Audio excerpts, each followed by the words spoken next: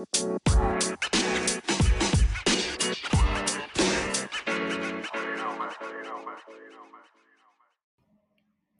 everyone. Today I am with Jolanta, and this is the first episode of Technical Tuesdays, a podcast where we interview strong technical talent, be it CTOs, software developers, project managers, all modes of work within the technical space, people that help make and build products. So without further ado, please help me in welcoming Jolanta.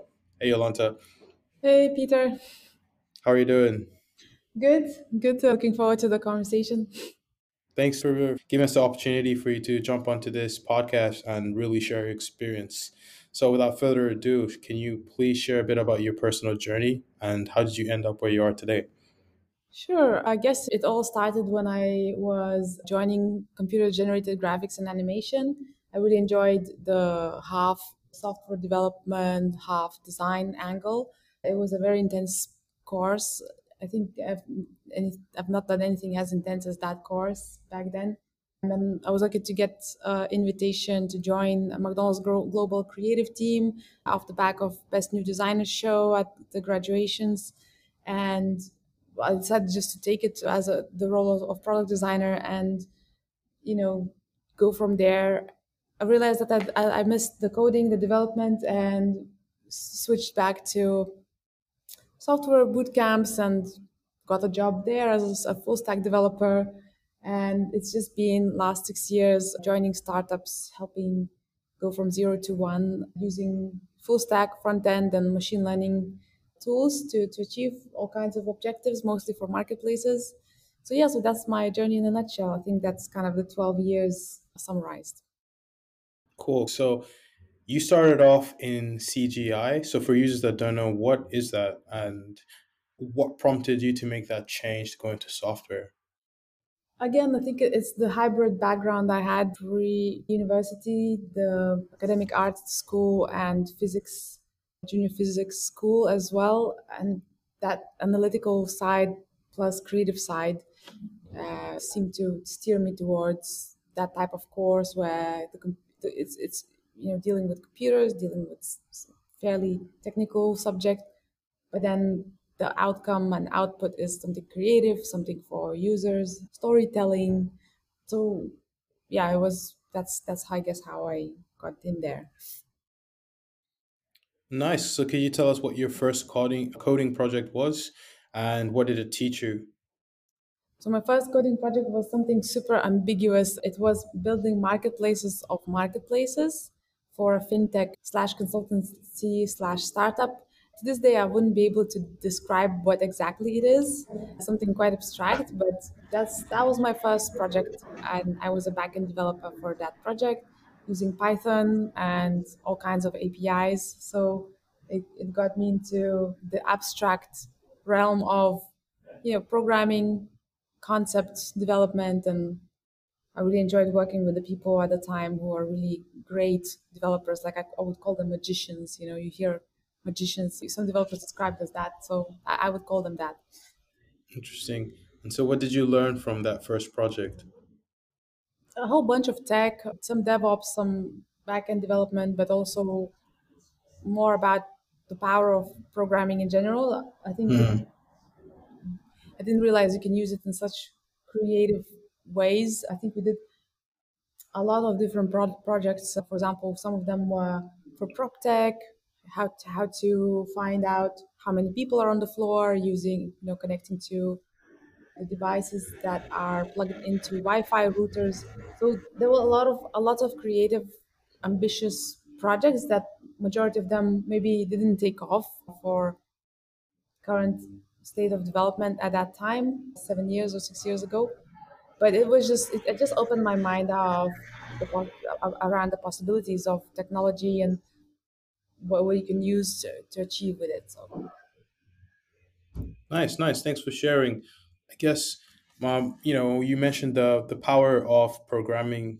How would you describe the power of programming? programming, I think, is a reflection of the programmer. So if you have ethical programmers, you will probably see a lot of amazing output. that is responsibly built and enables and pushes the possibilities for the users and so on. So that's the power, I guess, of programming. But with the wrong audience, with the wrong users, I guess programming can be also dangerous. It's all about the intent, I think, with programming. I think the intent defines a lot of the output and what it does societally. Sorry, just yeah. So that's what I would say about it. Cool, cool. Sounds great. So outside of actually, before we get into that, what does a typical day look like for you? Typical day nowadays is a hybrid for me. It looks like a hybrid day. So there might be some concept or MVP development, proof of concept development. So something lo-fi programming.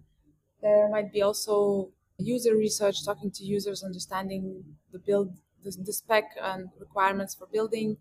But there might also be prototyping in using design tools so that it's much faster and quicker than building things out. So I think I'm at a point where the day is a reflection of the requirements for the day. It might be a little bit of design. It could be a bit of outreach to users.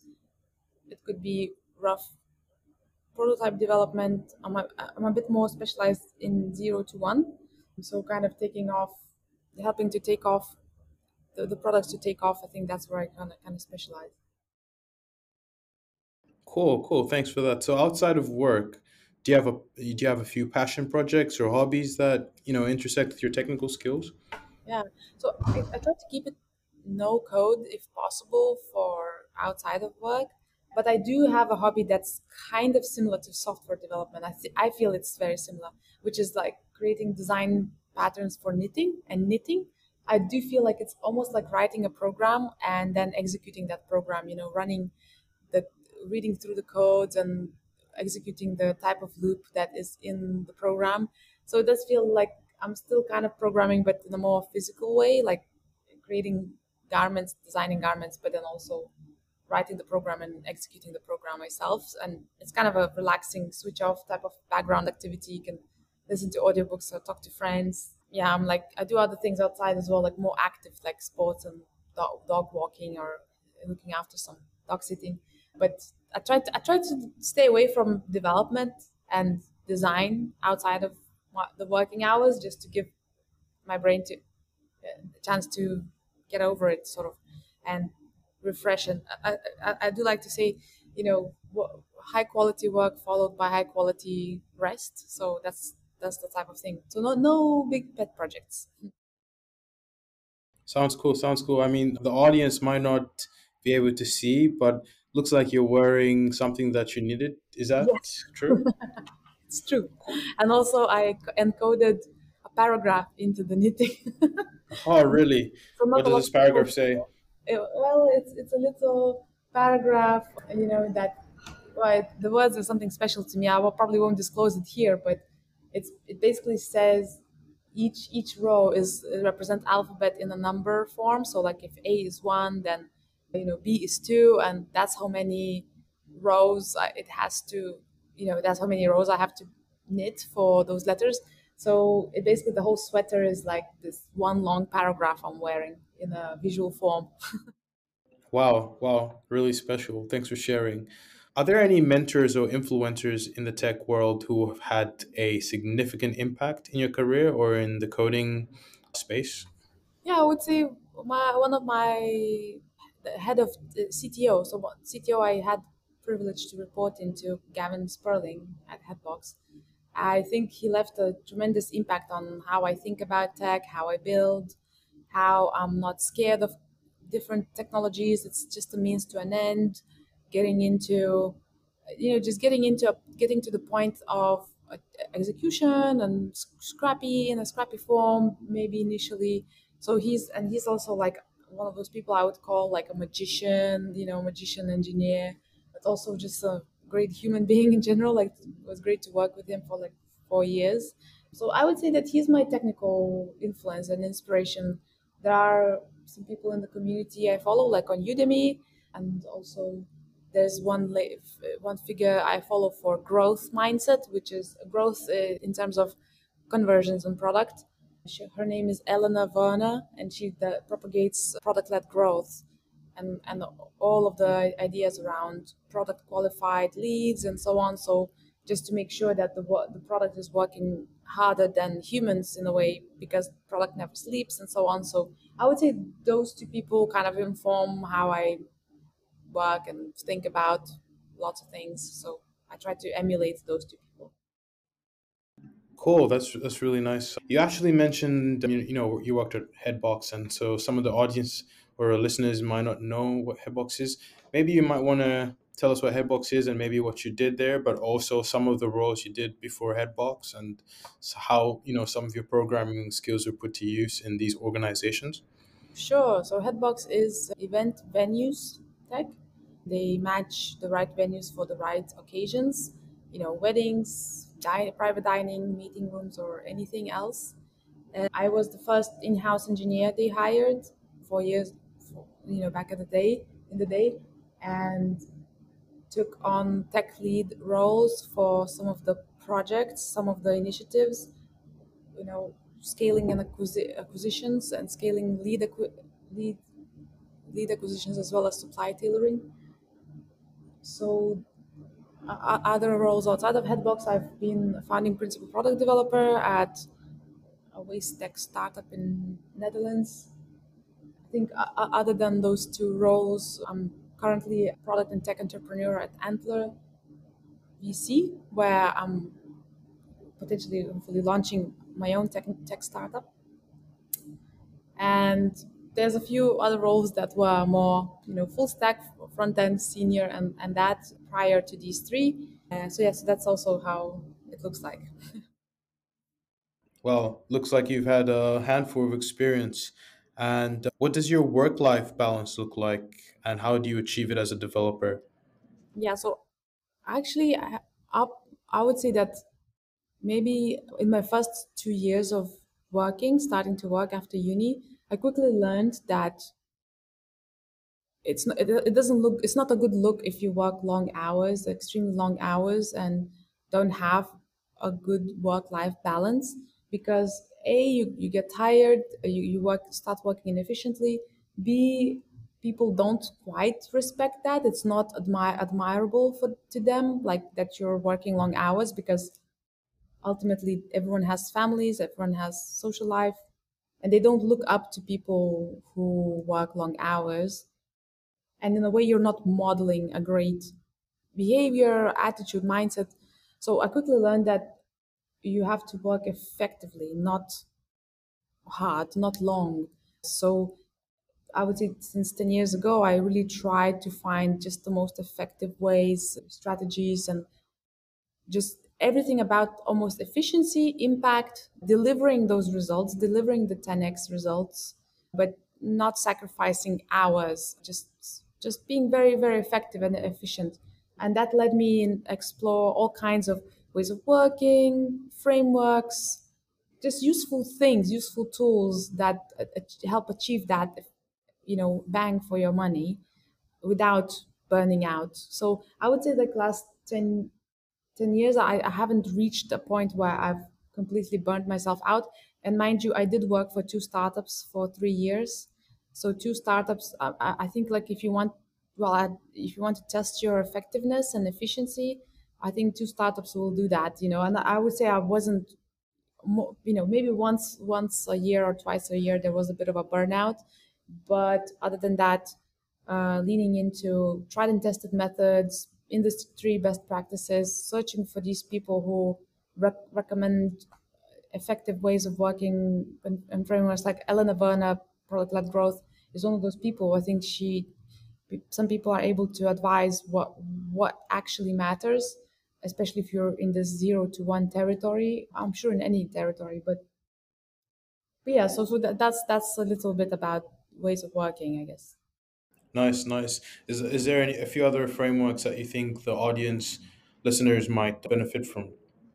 Yeah, I would say if you're in the world of product and 0 to 1, I would definitely explore pirate metric and reversal of pirate metric. So it's called RARA or ARA, because it's a framework that was put together by investors. It's well recognized by investors. It's a framework to test how well your product is doing, how healthy it is, how robust, and it just gives you clarity of what actually matters in the product world and where your focus should go.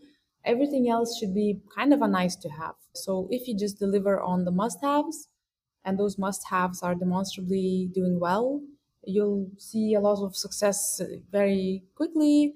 So yeah, pirate metric is a good one. I'm a fan of another framework like called situation complication resolution for all kinds of applications, like sometimes just discussing or aligning the teams or running small retros or workshops. I am also a fan of human-centered design process, which is a six-step process, but it just never fails to deliver a successful product rather quickly. So to me, it's just if you use foolproof tools and foolproof frameworks that are well renowned, and you don't need to question them. Like the research is there, empirical data is there, just use it, and they usually lead to very predictable results, which is conversion. And I'm just able to demonstrate. I always have doubters, I always have people who question it. That's just always the case, I would say. But I always have also the measurable results to say, hey, it just works. Like you don't need to question it. Like just trust the process. In some cases, you do have to know the rules to know which ones to break. And in startups, I think that what I see a lot is a lot of cowboys coming in with their guts and gut feelings. That's great. I think that needs to be there, but I think there's something missed, or like you end up trying a lot of things and throwing a lot of things to the wall to see what sticks. And I think that is where effectiveness stops. You start to work long hours, get knackered, get burnt out, and I'm just not a huge fan of that. So, but yeah, that's kind of those three frameworks. I use it to this day, and always I always lean into those tools that work. So Well, thanks for sharing. Thanks for sharing. I think some of your beliefs on work culture might be contrary to what we know today, which is the hustle hard culture, grind till you get it, yeah, work long hours. yeah. Essentially, what you're saying is be effective, make the most use of your time, so you don't have to grind long hours. So, Yeah, and I think this advice, like you have to choose whose advice you buy. I think that mm, advice of hustle hard culture and just follow your gut, raw gut instincts, or I think the statistics is that in the startup world, 9 out of 10 startups will close. So I would say that mm, there is some ill advice in there, and probably it's because of how new startups in a way are, and the technical startups. Although we are approaching what's called the late stage of golden age of innovation, where the landscape is pretty saturated by now. Like so, I think it is time to evolve a little bit the methods, practices, not so much like structure, but just you know, I would question those advice because the statistics is 9 out of 10 startups will not make it. So cool, cool. Thanks for sharing. Moving on to the next question. How do you deal with the stress and pressures that come with being in a tech related field? that's a good one because I think technical, especially like if you're not careful, because technical has no friction. It's not like architecture where you have to move bricks from one end to another. Right, You can really move code or programs or concepts around like with no friction, like at the speed of thought. right. And sometimes what I notice happens is your headspace becomes so fast paced, like so crowded with, and the thoughts are shooting so fast all over the place that if Mm, you're not careful, you can like work yourself up to like an anxious state where your thoughts are busy, if your feelings are busy, and also if your physical sensations are busy, like you can get a bit overwhelmed. Like I'm just gonna say that anxiety and anxiousness, I think, is quite a common theme in tech world. So you have to be mindful of that. And what I how I tend to balance it is, make sure that there are plenty of opportunities to cool down the mind and warm up the body. For example, go to gym. as so the Mm. mind is resting and the body is working, and then they kind of balance each other out. I think the worst case is when you've not moved, you're fidgety, but then your mind is running 100 miles ahead and the body is completely still and inert. I think that's when the problems begin to happen. Like as long as it's all balanced, then it kind of feels fine. But yeah, that's something to watch out for, and I constantly work on it. Cool. Thanks for sharing. Thanks for sharing. Moving on to our next question. What book, technical or non technical, has had the most influence on your career? That's a good question. I'm a huge lover of clean code. I read it as, obviously it helped me think about code and structuring it and eloquence in programming. But it also just kind of felt like a philosophical book about just in general, like structuring things and being sound about it. So I really recommend Clean Code.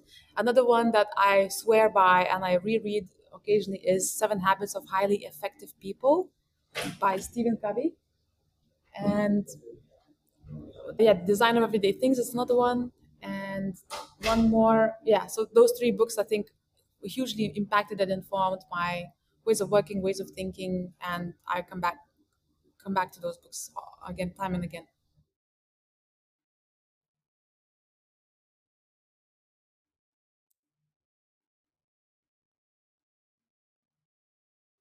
Can you hear me? Can you hear me? Yep. Yep. Okay. The next question will be, how do you manage to continue learning and stay motivated in such a rapidly changing field? Yeah, so I always say that, well, you do have to find yourself enthralled by the challenge, I find. And I even wrote like 10 lessons I learned in 10 years of product and tech, was that you do have to sometimes find a hard grabbing challenge so that that motivation is on tap. So if you find that you're sort of lost, like lackluster for learning new tech, because you kind of do have to continuously learn. That's almost, I would say, we're paid mostly for just learning tech more than anything else. We're more like detectives who learn and pick up things and figure it out.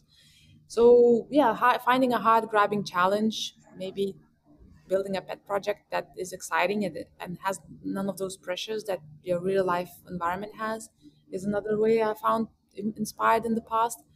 And maybe sometimes just trying, like if you're curious about a particular tech, just go and try and do it, because that might reinvigorate your excitement for tech.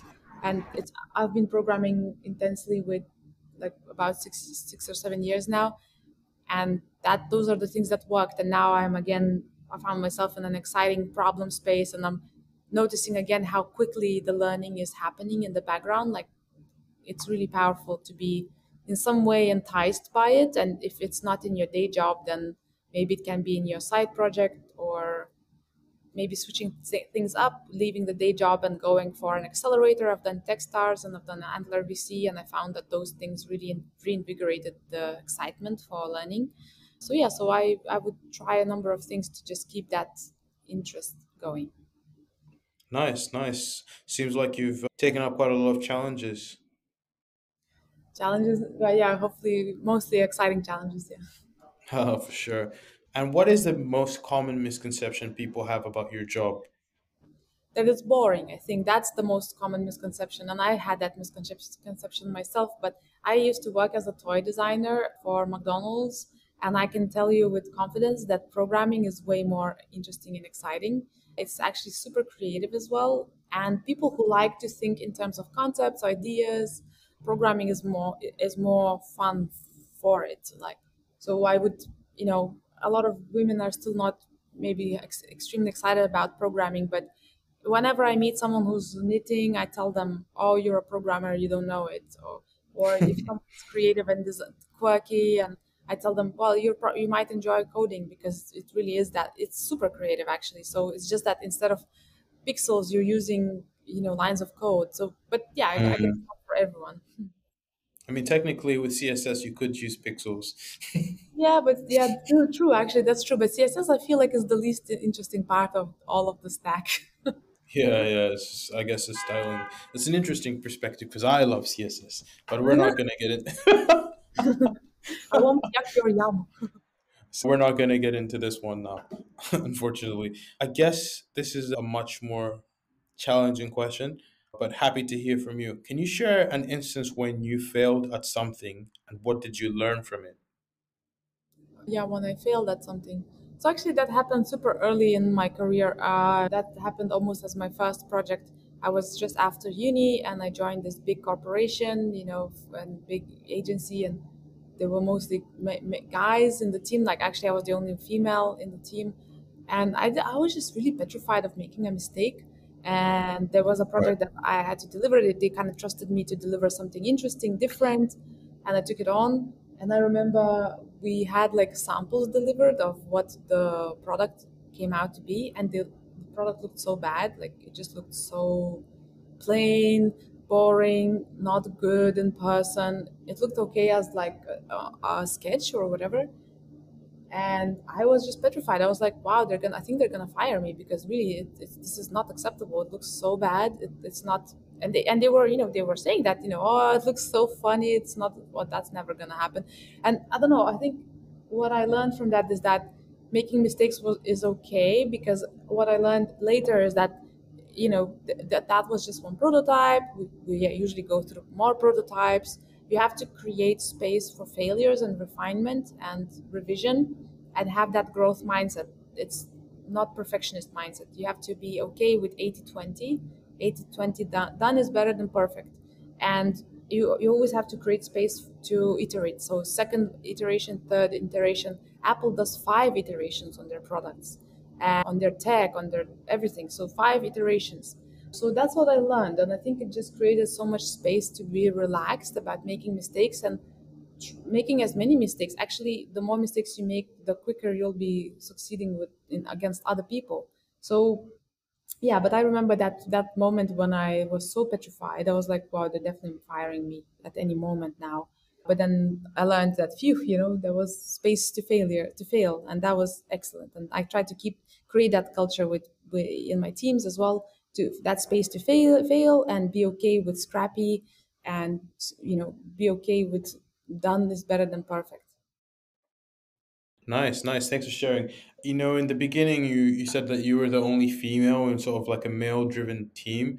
Not to dwell too much on that, but really interested to how that felt like and how did you manage it? And tech today is still very male-dominated. So how have your feelings about that changed over the past 10 years, for example? Yeah, so you know what? I was also in the computer CGI course. I was also the one of the few out of 40 or 30 students, like the only females. And it has, in product design and also software development, it just remained roughly that ratio, either the only female or the only of the two, in 90 or 95% male dominated. So I think there's something to say about both two sides. On one side, you yes, you are dealing with, competing with, I don't know, competing maybe sometimes. I don't want to become too sexist saying things here, but we do have our differences, right? So sometimes I have to communicate in ways a guy would, or for me, I'm a bit more maybe relaxed, then it doesn't come across as strong. I sometimes have to match some of the bullshit people around me to make my point come across. So that's a bit like a struggle, but I guess that's everyone's struggle in some way. And on the positive side, whenever you're a minority and you're doing well as well as others, you kind of stand out because you're memorable. So it oftentimes helped me that I was the only female in the room, because you know what I mean. Like you by definition, you stand out and you become a bit more memorable as well. So I would say there's privileges in that too. So I don't like one-sided arguments, lopsided arguments that, oh, it's all bad, it's all not great. I would say it's probably as much great as it is not great. So, but that could be said about anything. So that's my view on it. Thank you. Thanks for sharing. I will be moving on to the next question. And if you could go back in time, what advice would you give to younger you? And I'm going to repeat this. If you could go back in time, what advice would you give to your younger self at the start of your career?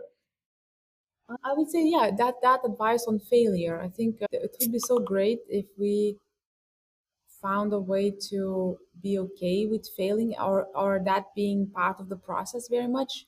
I think it comes from schools where we're graded, we're kind of shamed for it. Like, and I think it has a place. It's there to train obedient, menial workers in some ways, you could say. But if we could get over the failures and just make that part of the process a bit more, or be make it just a feedback mechanism. So failure means it's a one with a minus, and success means it's a one with a plus. So it just helps you steer. It's a steering mechanism, left or right, left or right. You constantly have to assess. So yeah, and not be scared of failure, not be petrified of it. And even if you get fired or something, well, that's great because you are already not in a not growth mindset environment. So just I would say that's the advice I would give to my 21 petrified self. Cool, cool. Thanks for sharing. How has technology affected your outlook on the world or personal life? So that's an interesting question because recently all the releases of generative AI and AI in general, and how all the platforms that are emerging that help democratize AI to everyone. I mean, I do wonder sometimes walking around on the streets. I'm like, oh, I wonder how everything's going to look and feel in 5 years, where we will have these advancements rolled out to mass market use and so on. So I'm curious. I'm curious, a little bit scared. I did have some nightmares with very vivid stories of like AI predicting everything, every facial movement extremely accurately, and if it wasn't a classification that it preferred, then you were very accurately, not punished, but so all these scenarios, I guess. But that this goes back to the point I was mentioning earlier. I think it's about making it available to ethical groups and ethical development, ethical supervision, and you know that good intent, so then we can use it, leverage it for positive outcomes, and prevent negative outcomes as much as possible, as much as we did in last millennial of humanity. So I mean, without starting to sound epic, I think my concern is that the only concern is that it's not as accessible as other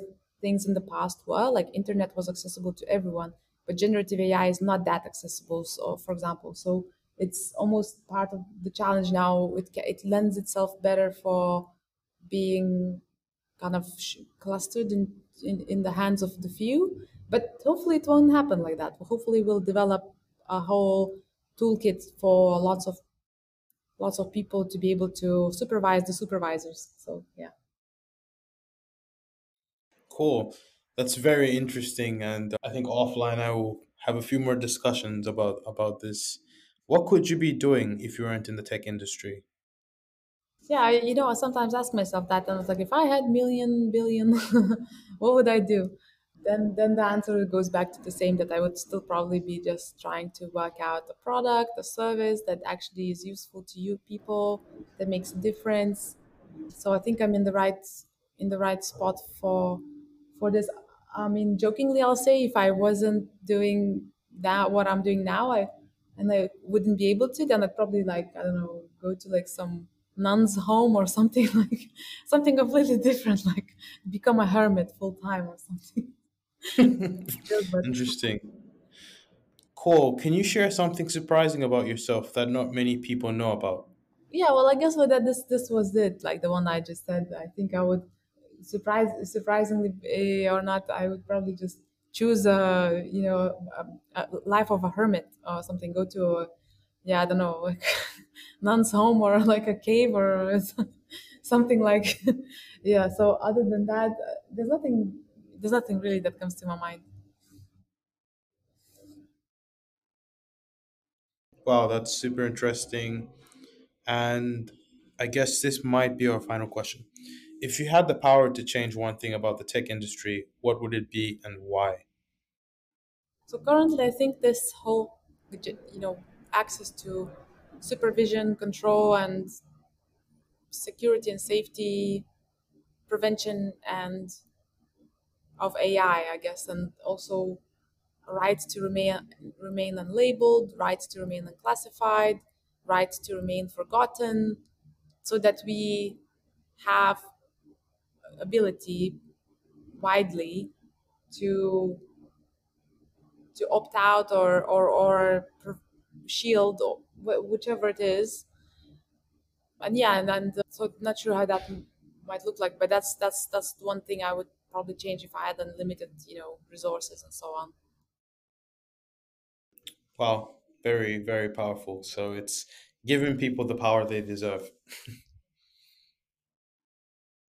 Well, this will bring us to the end of our podcast, and this has been a very strong podcast. I feel like I've learned a lot about you. I think you have a lot of very strong skills and frameworks that you've developed over time, and just your career progression from graphics all the way to software development is super impressive. And just looking at your background, doing a bit of online research, and learning a lot about you, it's the reason why you are where you are today. So I just want to take this time to thank you so much for, giving us and our audience this time to get to know you better.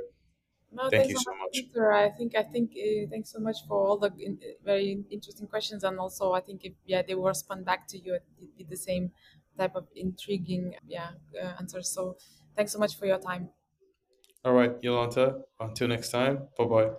Goodbye.